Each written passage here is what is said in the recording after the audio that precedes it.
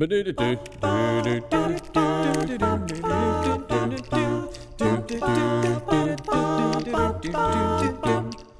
everyone. Welcome back to the podcast. This is Jonathan Edwards of PureAndSimpleBible.com, and I'm very grateful to be in the second part of a mini-series called The Cost of Our Sacrifices with Brother Greg Gay.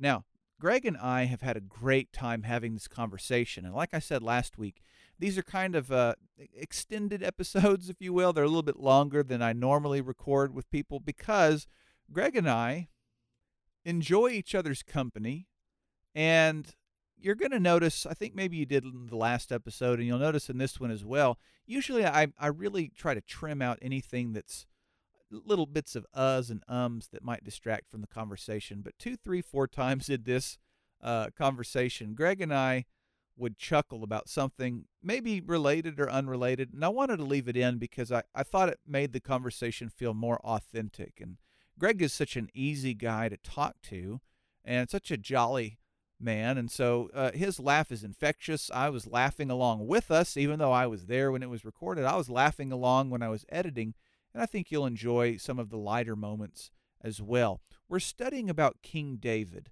and some very poor decisions he made. So we're going to flesh out this episode in the Bible, and we're going to spend time with David as he makes the poor decision, as there are some ramifications of that decision, and then obviously the applications that we can make, rather that we can discover whenever we learn from this Bible story together. So let's jump back into the recording, shall we, and learn about King David and the cost of our sacrifice. Getting away with it, so to speak. Maybe if we were to do something and then we pray and ask for forgiveness, there is this hope that maybe we got away with it. So would you comment on that for a minute? Well, it's one thing to be sorry and to tell God, but that doesn't put what we've done and said in foot-high letters in front of the world. Right. It's quite another to have your dirty laundry aired in front of everybody. Uh-huh. So we all want our sins to be as private as possible, no matter how we have conducted them. Right. We want the forgiveness thereof to be quiet, and we don't want anybody else knowing, if at all possible. So we sometimes think, well, no matter what I've ever done, I'll just keep it to myself. Now, I end my sermons by saying if we've done something of a public nature that's offended God, then we need to take care of that publicly. If it is truly a private thing, of course, we take care of that privately. But when others are involved, as in this case they certainly are, David could have known, I'm probably not through with this, but he started correctly. Where does repentance start, if not an appeal to God for forgiveness? Right. And so we have to be convicted that we're wrong, of course, and with that conviction, we then say, so what? Mm-hmm. Well, so what is, I have prayed to God, and is there more that needs to be done? Yeah. And if there is, are we willing to do that? Mm-hmm. And sometimes people are willing to say, well, I prayed to God, so you can't hold that against me anymore. It's like, well, but, it's like, well, you're holding it against me. God doesn't hold it against me. It's like, well, no, where are the fruits as a result of that repentance? Mm-hmm. And so that's where we are with David right now. Mm-hmm. Now, there's two, I guess, persons going on here, the personification, Israel, and then the man, David. Israel's done something wrong, too. And so you talk about how Israel's errors are a very public example. So in this, where you're going to bring it into the New Testament for a minute, are you talking about David's sin, or are you talking about the nation's sins? I'm talking about the nation as a whole. Okay. And the things that they did, the inspired summary of Israel's errors is fascinating in 1 Corinthians chapter 10. And Paul says by inspiration that these things are our examples. So we in the church, we say, how can we learn? How can we learn from what happened to those people that went on before us? Well, Paul says, well, here's some examples. And it just so happens that these are examples of what to avoid, of what not to do. And what do we see? Well, they became idolaters. They lusted after evil. They committed immorality. They murmured. They complained. They did all of these things, and all of those things become examples for us. And that said, these things happened to them as examples, 1 Corinthians 10, 6 through 13. And they were written for our admonition, upon whom the ends of the ages have come. Now, when we are admonished, that's a serious warning from God. Okay, here's a serious warning: do not go down this road. Others did that before that had God's approval, and they were punished. Yeah. And so we have God's approval in the church as Christians. But if we go down this road, verse 12 says, "Therefore let him who thinks he stands take heed lest he fall." Right. So we would all say, "Well, I'll not do that." Yeah. And what we know is that any sin can be our sin. And so we all have to be very, very careful. Mm-hmm. Mm-hmm. There is hope in that, though. Verse 13 that you have on the slide talks about the temptations that come. They are common to us all, and that God is faithful to make that way of escape. Yes. So even in this admonition, there is also that the good news, right? Well, the absolute relief that God is there for us, and He wants us to make good decisions. And when we make these mistakes, we look back and say, "Okay, I could have controlled myself there. I could have made different decisions. Next time I'm faced with this, I hope and want and intend to do better." Mm-hmm. Mm-hmm. Well, it's not over for David. No, right? In the night. Remember, this repentance happened in the night. And we know that because of 2 Samuel 24, verse 11. "And when David arose in the morning." So the report is back. He knows how many soldiers he has. And in the next morning, the word of the Lord came to prophet Gad, 2 Samuel 24:11, David's seer, saying, "Go and say to David, Thus says the Lord, 3 things I offer you. Choose one of them, that I may do it to you." So I think it may not have been the sight of the prophet that would have caused David to sweat, but when the prophet of God said, "Thus says the Lord, 3 things I offer you," it's like, oh no. Well, let's consider those. If people aren't familiar with this account, if they've not read it before, to them 3 things might be 3 blessings. But in this case, not the case. 2 Samuel 24:13. "So Gad came to David and told him and said to him, Shall 3 years of famine come to you in your land? Or will you flee 3 months before your foes while they pursue you? Or shall there be 3 days pestilence in your land? Now consider and decide what answer I shall return to him who sent me." Okay. Can we break these down? Maybe chew on them for a bit? Yes. Well, go ahead. Okay. We can. 3 years of famine. A famine in Bible days is something we're not accustomed to in our culture. Right. Other places around the world are still accustomed to famine, sadly. But it's where children starve and families die and energy is lost and hope is lost. So when a famine attacks your land, you are automatically weakened no matter who you are. The strongest of warriors has to be fed every day. And without provisions, Israel would have no defense whatsoever, and many, many lives would be lost. And just picturing the poor children who would starve to death, even in spite of the efforts of parents doing their best to feed them, is just a horrible thing. So 3 years of famine. Right. Okay. And that was one choice. The next is a lot shorter time, but 3 months before your foes. Israel was always surrounded by enemies. Right. God had always promised, "I'll protect you in battle from your enemies," and did, over and over again. So 3 months without God's protection means 3 months that enemies on every side of Israel would invade with no one to stop them. Wow. And they would plunder and pillage the villages. They would kill everyone. They would They would kill, if they chose to, women and children and carry off those that they chose to. They would take their possessions, and they would have 3 months of free reign in all of Israel. Then the last one is 3 days. By the way, Yes. that 3 months, do you think any of that, do you think there's a connection to the fact that David has had to flee from his foes for his whole life? You know, he had to flee from Saul. He fled from Absalom. There's probably a mental anguish associated with that of like, I've already been through that. I know what it's like to be running and be hopeless and have nowhere to go. That's a connection I didn't think of, but I think David was well experienced in how horrible that was. And then to think, I have no defense. Now, when David was fleeing from Saul, he had God's protection. Exactly. Over and over again. God is saying, not going to protect you. Now, I think what God is saying here is, you're going to live. And that becomes part of the punishment of David, if you will. Because there's nothing that says in all of these punishments that he's going to lose his life. And sometimes the greatest punishment of all when we do wrong is surviving at the expense of others. Right.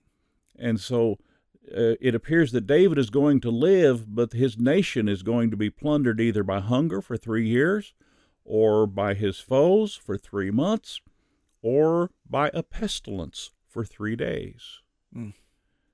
Now, in my mind, the prophet Gad was saying, okay, here you go, 3 choices. Tell me which one you want. I need to go tell God. And it's like, oh, give me a year or 10 to think about this.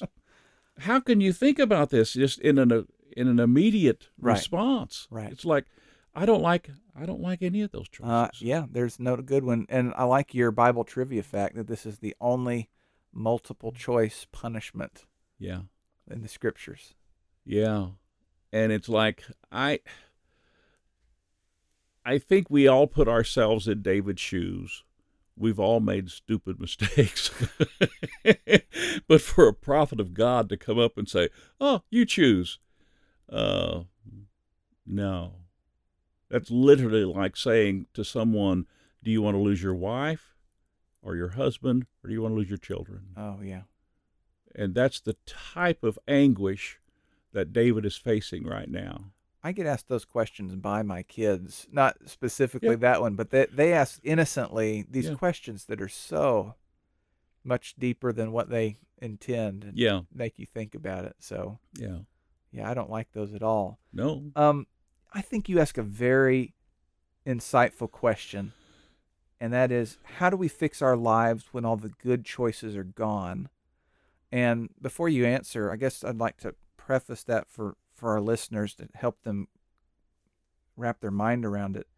I think we oftentimes feel like there's always going to be a good choice. If I repent, then suddenly there is that option where I get off scot-free. Yeah. And there's confusion when it doesn't happen, or there's bitterness, etc. But it's time to maybe focus on acceptance that you can have things go bad that will have consequences for the rest of your life, even if you start obeying God. So let me ask it again and have your thoughts on it. How do we fix our lives when all the good choices are gone? Well, I think we're left with trying to figure out the least damaging choice among the difficult choices that we face. And that involves our own health, physically, emotionally, spiritually, the health of others, physically, emotionally, spiritually. What is the least damaging choice? Because if we are down to the best of poor choices, that's no place we want to be. But if we are there, what are we going to do with this? So we have individuals who have made choices in their lives, and then they've said, I want to make this okay, and then I want to move on with life. So I compare the messes that we can get into to a time as a kid on the farm in Missouri that I raised worms in a coffee can so I could go fishing at the pond nearby easily and didn't have to dig worms. So I put dirt and coffee grounds into a coffee can, and put a few worms in there to start. And before long, I had this tangled mess of worms in this coffee can that you couldn't figure out where to start to get one unraveled. Okay. Okay. Well, that's kind of what we can do to our lives. Uh-huh. Our lives can get so snarled that we're like that ball of worms in that can, and there's no good way to unravel it. So the sample situation I had is where a man may say, I've been cheating on my wife with a sister in the congregation. We've not stopped yet, but we will. My wife does not know. Her husband does not know. We've prayed about it. Do I have to tell my wife? Does she have to tell her husband? I have the lesson next Sunday. Should I go ahead with that? And we think, well, that would never happen to anybody. Right. But it does. Uh-huh. And it has. Uh-huh. And so the concept of choosing the best of bad choices comes to mind when you have individuals who have been immoral, Christians who have been immoral, and the guilty party ends up being told they need to live alone and single for the rest of their lives. It's a great example. And I've known of individuals who've looked me in the eye and have said, quote, I don't have enough faith for that. Wow. And then I've known of other individuals who are doing just that. They are living alone for the rest of their lives because their life got to the point where all they had was the best of bad choices. Mm-hmm. The good choices were all gone. Well, David has a choice to make. And how does this go down? 2 Samuel 24:14, he said to Gad, I am in great distress. And let me stop right there. Yes. Can't we just feel that? Yeah. It's like It's an understatement. This is a horrible decision. He didn't say this is the hardest decision I've ever had to make. But he said, I am in great distress, and that's how anyone would feel. And then he said, let us, and that means him and all of Israel, let us fall into the hand of the Lord. Because, see, nothing was offered that just involved him. Everything that was offered involved all of Israel. So let us fall into the hand of the Lord, for his mercy is great, but let me not fall into the hand of man. So he didn't choose the famine. He didn't choose being invaded by his enemies. He chose the 3-day pestilence because the Lord's mercy is great. I appreciate this visual of let us fall into the hands of the Lord, in that he has just been punished, and his response is to fall into the hands of the Lord. Yeah. I know that there's the imagery there of the Lord's hand being the hand of affliction instead of the hands of man, but I'm sure you were the same, but when we have to spank our children and their immediate response is to fall into my arms. Yes. Isn't that sweet? I'm a little bit emotional about it. Yeah. I hope, I'm not going to shed tears, but yeah, it's very humbling to have to administer that. Yeah.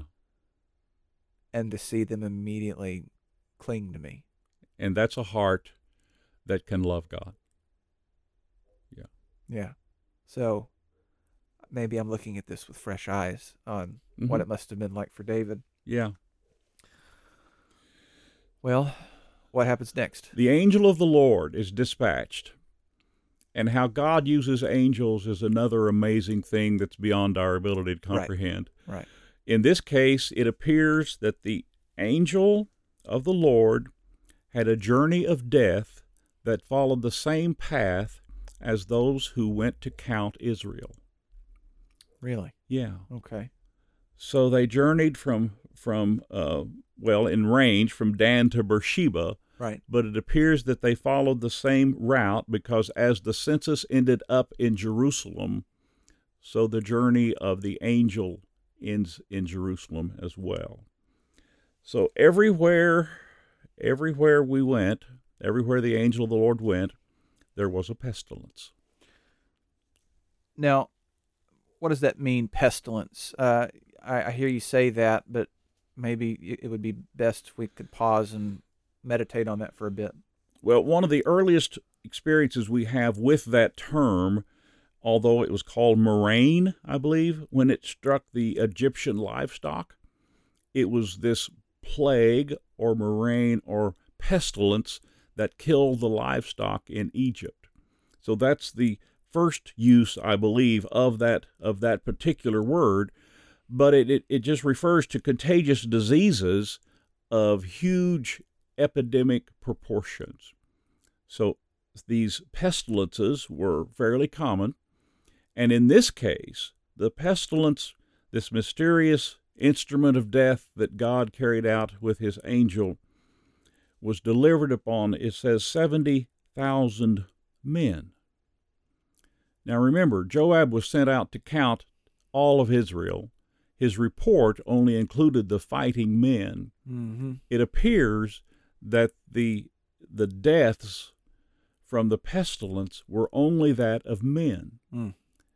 A very intelligent selective process, if you will, which meant everywhere the pestilence went in Israel, there were widows and orphans left behind, children without their daddy, and wives without their husbands, from one end of Israel to another.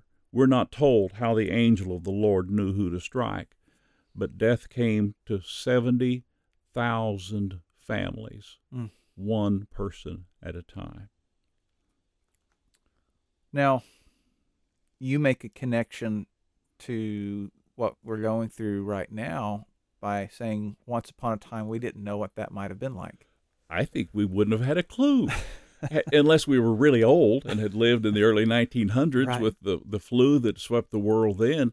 But with COVID-19, we would compare that to a pestilence because it is a contagious disease of epidemic proportions. Mm-hmm. And when I was preparing this sermon some weeks ago, at the time there had been 2.5 million lives lost around the world, 500,000 in the United States. So then for our congregation at Piedmont, I said, well, what states mean a lot to us? Because we have relatives and friends there among the members of the congregation. There's other states I could have chosen, but Texas, Missouri, Arkansas, Kansas, Oklahoma, West Virginia, Nebraska, at the time, the deaths in those states from COVID-19 added up to a little more than 70,000. So we know what that many deaths has looked like in our world. And no doubt it would have looked worse in Israel's time because I think those 70,000 were of a smaller population than what we're dealing with. Right, right. And I think we would have known far many people in Israel's day who died. But we all do know of individuals who have died. Right. And like you say in your notes, the big distinction is that it appears that nothing indicates that COVID is a pestilence of judgment. Yeah. Versus just sadly a naturally occurring pestilence that is plaguing our land at the moment. Right. We could say the same thing of the Spanish flu that swept the world in the early 1900s. These aren't judgments of God. Can we say, will God judges men? Well, of course he does, but does he do so in this way? Not that it's revealed. And even if God were choosing to punish people, we wouldn't know that because there's nothing revealed about it. What we can know is that Luke was a physician, and he was never condemned for doing the best he could with what he encountered. Right. So we can be thankful for the blessings of our culture that includes protection from many diseases that otherwise would have harmed our families, if not eradicated our families long ago. So we are blessed with progress, and we're blessed with, like today, with vaccine and for COVID. And I'm thankful to have had both of those shots to have a little bit of freedom in the world. But we all know someone who's been affected by this particular area of pestilence, you might say, of COVID-19, as all of Israel knew someone. And when this was going on, the deaths happened in a very short period of time. So our deaths have taken a year. Right. Israel's appears to have happened overnight. Yes, there would. I could only imagine the sense of urgency in our land if take those numbers and apply it to a 3-day spectrum, Yeah. I wonder what would happen to our civil government if in 3 days that happened around the world. Yeah. So I guess visualizing the account, I'd not considered that it was following the path of the census, but since the census ends in Jerusalem, or as Joab returns, so the death angel follows. And what happens whenever it's, I guess, wrapping up its movement? Well, we see that God was directing the path of the angel. 1 Chronicles 21:15, and God sent an angel to Jerusalem to destroy it. So next on the list during this 3 days of pestilence was Jerusalem. And it says, as he was destroying. So he began his work as he had already done all over Israel. And as he was destroying, the Lord looked and relented of the disaster. And this is the mercy of the Lord that David was praying for, because the pestilence, it does not appear, lasted a full 3 days. Mm-hmm.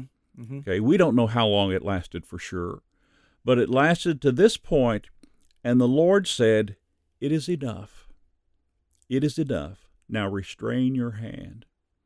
And to imagine God, who is a God of justice, having that fulfilled and satisfied with his mercy Mm-hmm. is an amazing concept, because he's told the angel, it's time to stop. And he stops at the threshing floor of Ornan the Jebusite. That's the First Chronicles account. right, and we know him as Arona in the 2 Samuel. 2 Samuel 24. version. So there's a Yep. couple of names to describe this man. Before we get to the threshing floor exchange that we kind of started this conversation with, you asked the question, where is David? And we just kind of assume he's hanging out with his counsel or something, but it seems to indicate that he was there kind of expecting judgment to fall on him as well, or? Well, he had evidently gathered the leaders of Israel together. He summoned them to his presence. And obviously that meant he shared what he had done and how he was wrong and the decisions that he was given, the choices he was given, and the decision that he had made. And we find in 1 Chronicles 21:16 that David and the elders were clothed in sackcloth. So they weren't saying, look at us, how great we are. Yeah. We're going to get through this. They were saying, we are so sad and we are so sorry that this has happened. And that was, to be clothed in sackcloth was a sign of repentance, and it was a sign of mourning, and it was a sign of humility before God. We can't even wear our normal garments. Mm-hmm. We don't want to appear as though we are deserving of anything special. We have sinned, and this is our heart being shown outwardly. And so sackcloth was their dress of the day, and they were somewhere, it appears, likely together. We don't know exactly where. You had talked about how David was going to be alive through this. It's kind of inferred or implied that he would see the end of it, but he didn't necessarily want to be. Yeah. At this point in the story. What happens in verse 17? Well, he says, was it not I who commanded the people to be numbered? Am I the one who had sinned and done evil indeed? But these sheep, what have they done? Let your hand, I pray, O Lord my God, be against me and my father's house, but not against your people, that they should be plagued. Hold me responsible. No one else has done this except me. Now let me go back just a little bit to what David was allowed to see. There is an unseen realm where God and the angels dwell. There have been a few times when that veil has been lifted and individuals have been able to see all that exists beyond our scope of vision. This is one of those cases, because the message somehow came to David, look. We don't know who told him. We don't know how he knew. But it says in 1 Chronicles 21:16, he lifted his eyes, and saw the angel of the Lord standing between earth and heaven, having in his hand a drawn sword stretched out over Jerusalem. Just imagine seeing that sight. Now, obviously, David, wherever he was, couldn't see a normal-sized man figure with the sword drawn. This had to be a larger-than-life figure in the sky that David could see. Yeah, I never thought about it. Yeah. And so here's this angel of the Lord with his sword drawn over Jerusalem, and David and his fellow leaders, they fell on their face before the power of God expressed through this angel. And it is then when David said, I believe from his position on the ground, punish me, punish me. What have these people done? And I think what David was seeing as he said those words was that angel with his sword drawn over the city of Jerusalem. You make a point in the study that he offered to bear the punishment of his own sin, and that's going to be reflected in one of his descendants. Well, when we regret our sin, we want to restore a right relationship with God. But we can't do that on our own. And what David was wanting to do was to use himself as the sacrifice for his sin and for the sin of Israel. But that's not how it worked. Even sinless animals only postponed the wrath of God for a year. So David couldn't do that. But what it does point us toward is the sinless Christ who could. Yeah. And that is one of David's descendants, of course. I love that point. Yeah. A beautiful observation made by, I don't know this, Case? Yeah. A commentator? Yeah, it's a lookup. You know, the visual I have, there are certain times when you forget how small you are, especially living in the city. You live in the city, you're not around nature and as maybe frequently as you are if you kind of live out. But just yesterday, did you get to see any of that storm last night or experience any of it? On the way home from church. Yes. Wow. There was a bolt of lightning that stayed on the ground for at least 2 seconds that lit up the DFW area. Wow. I mean, I'm driving home from services and it got almost as light as day. Wow. But before the sun went down, I remember seeing those cumulus clouds, these giant clouds, and just to experience how big that cloud was, suddenly that helps me maybe think of visually what this angel might have been like. Yeah. To have that experience where there's that ominous dread of how large it is and how small I am. Yeah, that would be a reflection, yeah. So, well, God's prophet comes back the next day, right? He comes back. And what happens there? Well, not only was it not enough for David to pray, and it wasn't enough for the punishment of the pestilence, but God is now wanting a sacrifice. And that sacrifice would then satisfy the Lord's anger for this time and would stop the plague. So now you might say David's being given another choice. You want the plague to continue? It can. Or if you will offer a sacrifice, raise an altar to the Lord, then that plague can be stopped. Well, can't we see the eagerness of David? let me get to that threshing floor as quickly as I possibly can. Yeah. And I don't see David stopping to change clothes for that journey. So he's still in his sackcloth. As far as I can tell, he's still in his sackcloth. He's a man with a mission to get that plague stopped. Now, so all of a sudden, here we are, this man that owns the threshing floor, and it's David the king, and the Israel leaders coming in. They're not there to work. They're not there to help. They're not there to throw grain in the air. It's like, what can I do for you? He paid homage. He put his face to the ground. He was respectful to the king. Why are you here? David says, I'm here to buy the threshing floor, to build an altar to the Lord, that the plague may be averted from the people. And that's 2 Samuel 24:18 through 21. So the Araunah said, here, take whatever you need. Right. Now, Araunah was a Jebusite, not an Israelite. Jebusite, okay. Okay, which was a conquered people, but not an Israelite. The Israelites were the ones who died.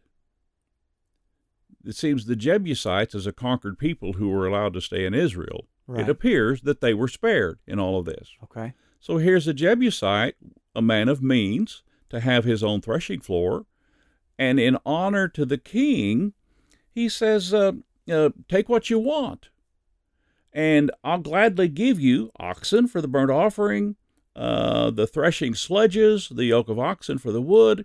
All of this I give you. And then he said to the king, may the Lord your God accept you.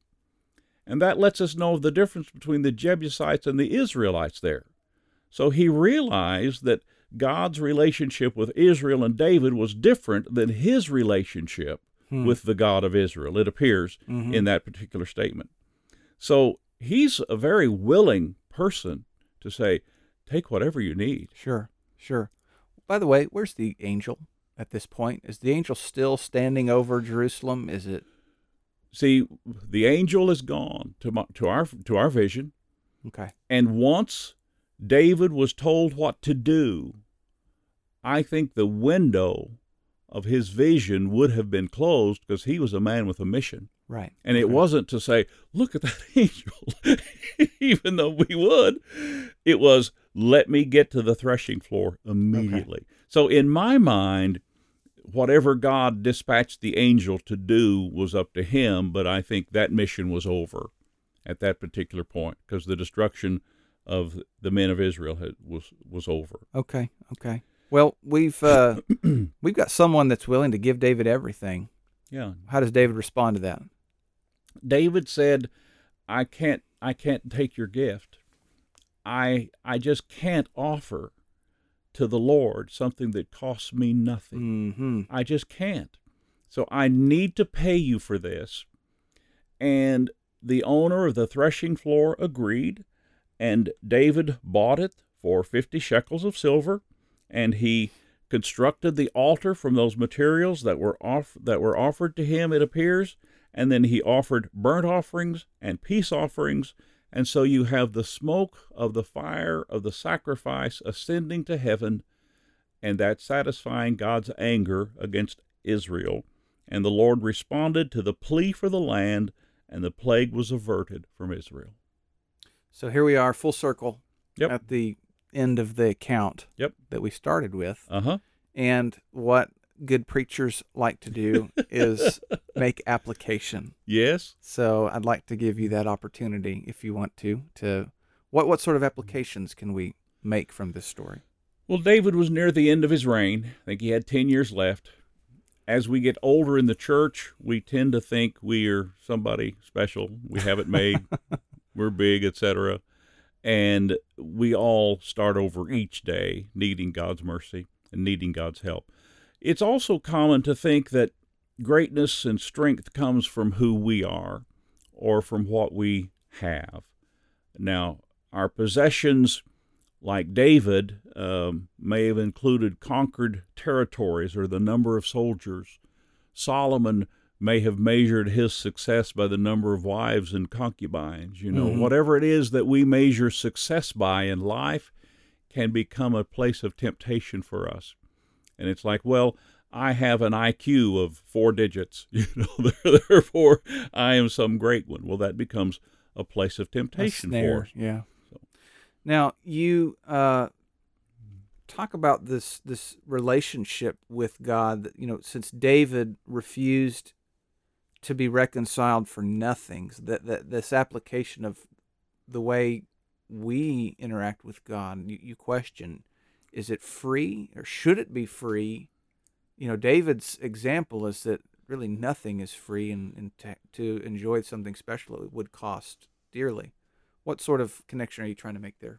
Well, David could have just accepted the gift and offered the sacrifice. He could have. But remember, David has always, when we read him carefully, he's always looked for ways to serve the Lord.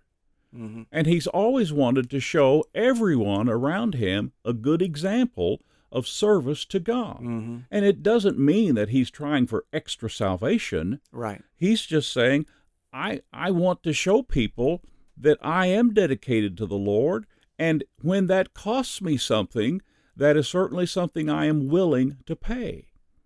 So that is who we can be. We can be individuals who say, well, salvation's a gift. Right. And some denominations teach that. It's just a gift, and you can't do anything to get it. You can't do anything to lose it. Or we could say, wait a minute. Yes, it's a gift in that God offers it to everyone, and yet it is supposed to cost us everything we are. And are we willing to pay that price? Are we willing to love less everything in this life to show we love God the most? And if we're not, then we're not willing to pay the price to have a right relationship with God. And in essence, we're saying, I just want a free relationship. I just want a free ride. Yeah. And that's not who God's people are supposed to be. Yeah. That's not who David was. I got a comment and a question. Yes. Glenn Ballard. I think I heard him preach this the first time with this title. I have a sermon with this title. Maybe all of us have this sermon with the title, The High Cost of a Free Gift. Yeah. And just exploring what it means when the Bible says that it is free. Well, nothing's free. And, you can explore that at public school, free and reduced lunch. Mm-hmm. That lunch isn't free. Somebody's paying for it, Yeah. somebody somewhere. So I guess my question would be then, and you talk a bit about this in your study, those that think free means absolutely free and there's nothing to be done. What's the difference between what the Bible teaches, maybe in the book of Romans, about it being free, and then what some of these groups that advocate for free and absolutely free and there's nothing that I should ever do? What's the difference between that? Well, the free gift that's being talked about in the book of Romans, when I look in Brother Boniface's commentary and read about that, it has to do with the comparison between Adam and Christ, and it has to do with the fact that Jesus brings in salvation's possibility for all mankind. And the fact that is there for us is nothing that we can deserve. Mm-hmm. It's nothing that we can ever earn. So in that regard, the salvation is a gift waiting for everyone's acceptance.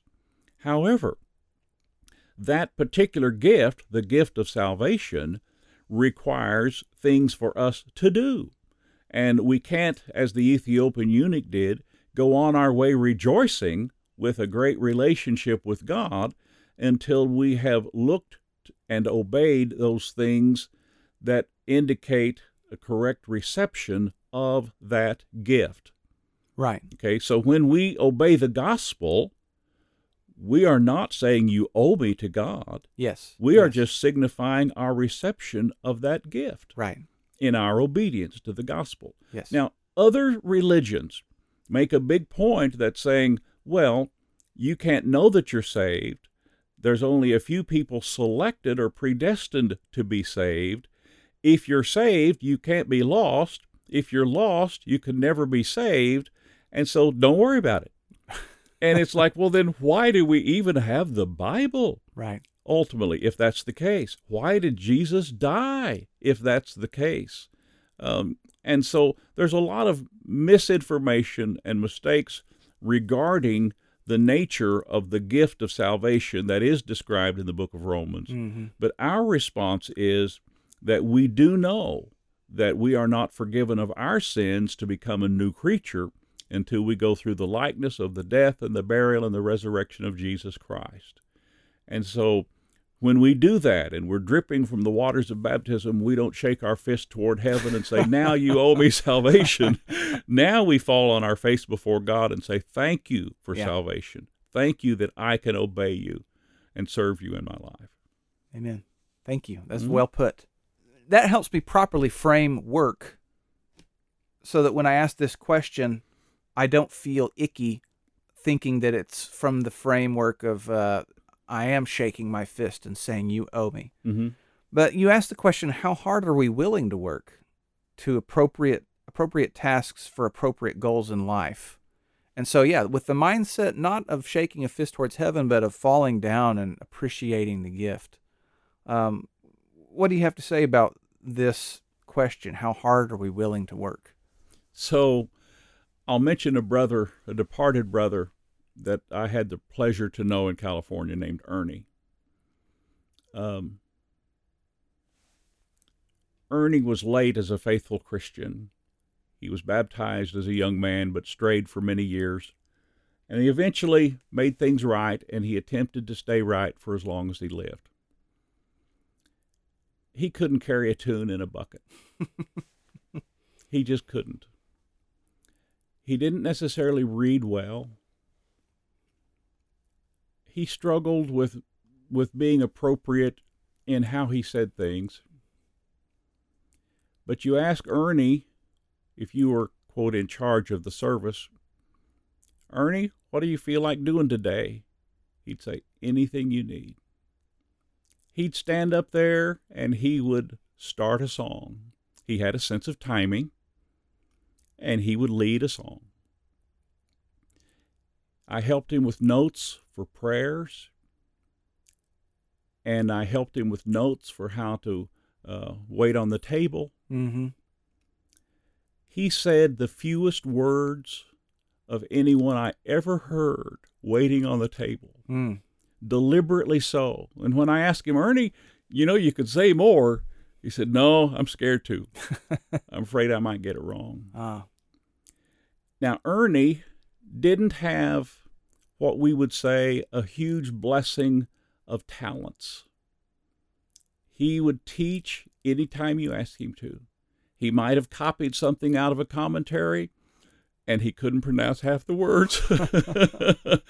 But his spirit of willingness to do is what I'm referring to in this. Everything he was ever asked to do, he did it to the very best of his ability. And so you ask Ernie, well, Ernie, you had the lesson. It lasted about 20 minutes, and you couldn't pronounce some of the words. How long did you work on that lesson? He'd say, all week. All week. Wow. He studied more than anybody in the congregation. And anybody that sat in the audience wouldn't recognize that, wouldn't acknowledge it. But I would happen to know that he was willing to work with everything he had to do what he could in the service of the Lord. So regardless of the talents that we have, a lot of times we have school teachers who won't even make announcements at church. We have executives in businesses that lead hundreds of people and motivate them to do great things that won't even go see somebody in a hospital. Yeah. So we have individuals with talents. The best songs have not yet been led because many times singers won't help. The most wonderful prayers have not yet been led in public because those who could won't take the time to figure out some notes to follow in case they forget their place. And on you go. So who we are with our talents is a gift from God. Every one of the talents that we have, whether it's one or half or many, it's a gift from God. Do we use those talents? Do we use them for all we're worth in the kingdom of God? If we do, then we are doing our best not to say to the Lord, I deserve salvation, but to say to the Lord, I am so thankful for the salvation that is mine. Yeah. And so this baseball coach, Matt Lyle, he's coached at every level of baseball, from little league to big leagues. And he said, don't be upset by the results you didn't get from the work you didn't do. So a lot of us want instant greatness in whatever it is we're brave enough to attempt. Right. But Coach Lyle's point was that doesn't happen. Mm-hmm. We work and we work and we work, and then we achieve a level of success. Sometimes it's a wonderful level of success in some people's eyes. Other times it's not. But whatever it is we apply our talents to in the Lord's church will be blessed. Now, no one may listen to us and say, wow, you're the most wonderful singer ever, or wow, you're the most wonderful preacher ever. That's not what we're doing this for. We're doing this so we can praise the Lord with all that we are and more for His glory. Mm-hmm. Now, we're going back to David, Mm-hmm. and you're going to make some connections that are going to blow some people's minds if they have not already made these connections. And you make the point that God turned the situation into a new beginning. What happened here previously at the threshing floor of Arona, and how what's, it seems that this place is a little bit more special than we thought when we started the study. Doesn't it, though? This is an amazing place because years before, this particular spot is where Abraham was willing to offer Isaac. And that is when God, in an amazing display of mercy, Mm-hmm. stopped the sacrifice and supplied a lamb. So here, the Lord stops the sacrifice and later provides a lamb. Mm-hmm. And so we see the mercy of God displayed on this very spot on earth. But God is not through with that place, because not only did David build the altar to stop the plague, it also became the exact place where David's son Solomon would erect the temple of the Lord, the place of the dwelling presence of God. Yeah, I didn't know this. Yeah. That makes that's that much sweeter. Isn't that amazing? It is. Yeah. And you kind of transition from here into Christ, right? So because of Christ's sacrifice, you talk about Jesus. It's not really that physical place so much as his dwelling in the heart through faith, but you are drawing on this connection of a new beginning, right? The new beginning for us is that we get to become the place of God's dwelling. We don't have to find the place on earth under Israel, exact spot in the Jerusalem ruins where the temple might have been, and try to restore that. We can say we have a relationship with God, and God lives in our hearts through faith, and that's Ephesians 3, verses 14 through 21. Mm-hmm. And how that happens? That we are rooted and grounded in love. And so where does that start? It starts with our heart. A love of God leads us to want to obey Him with all of our hearts. And in that regard, we can be filled with all the fullness of God. Mm-hmm. The temple was filled with the fullness of God in Israel's day. We can be filled with the Word of God, which is being filled with the fullness of God in our lives. And so that's at work in us. And then verse 21 of Ephesians 3 says, "To Him be glory in the church and in Christ Jesus throughout all generations, forever and ever. Amen." Now, the title of this study is also the final question.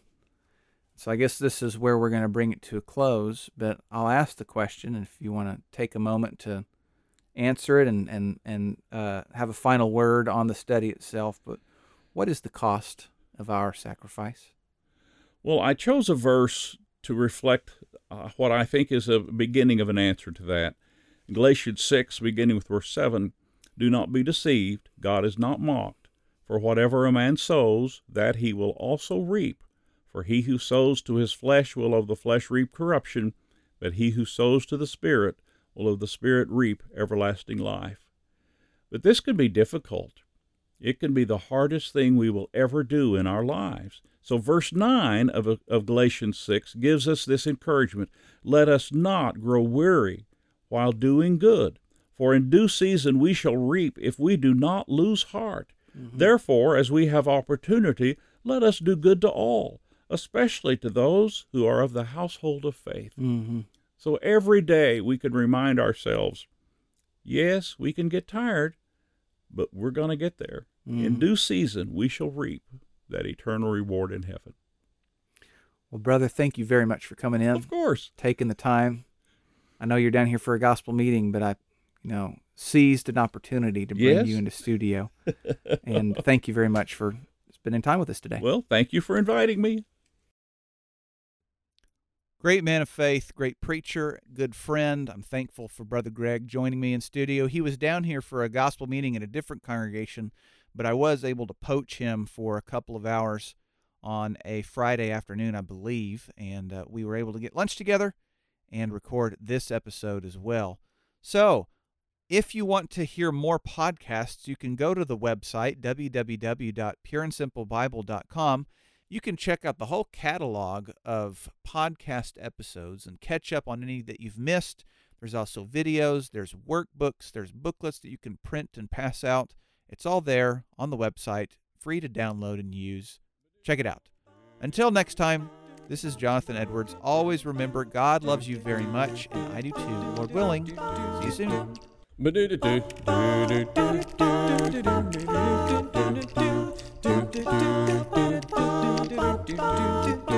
Well, I'm here to tell you a story.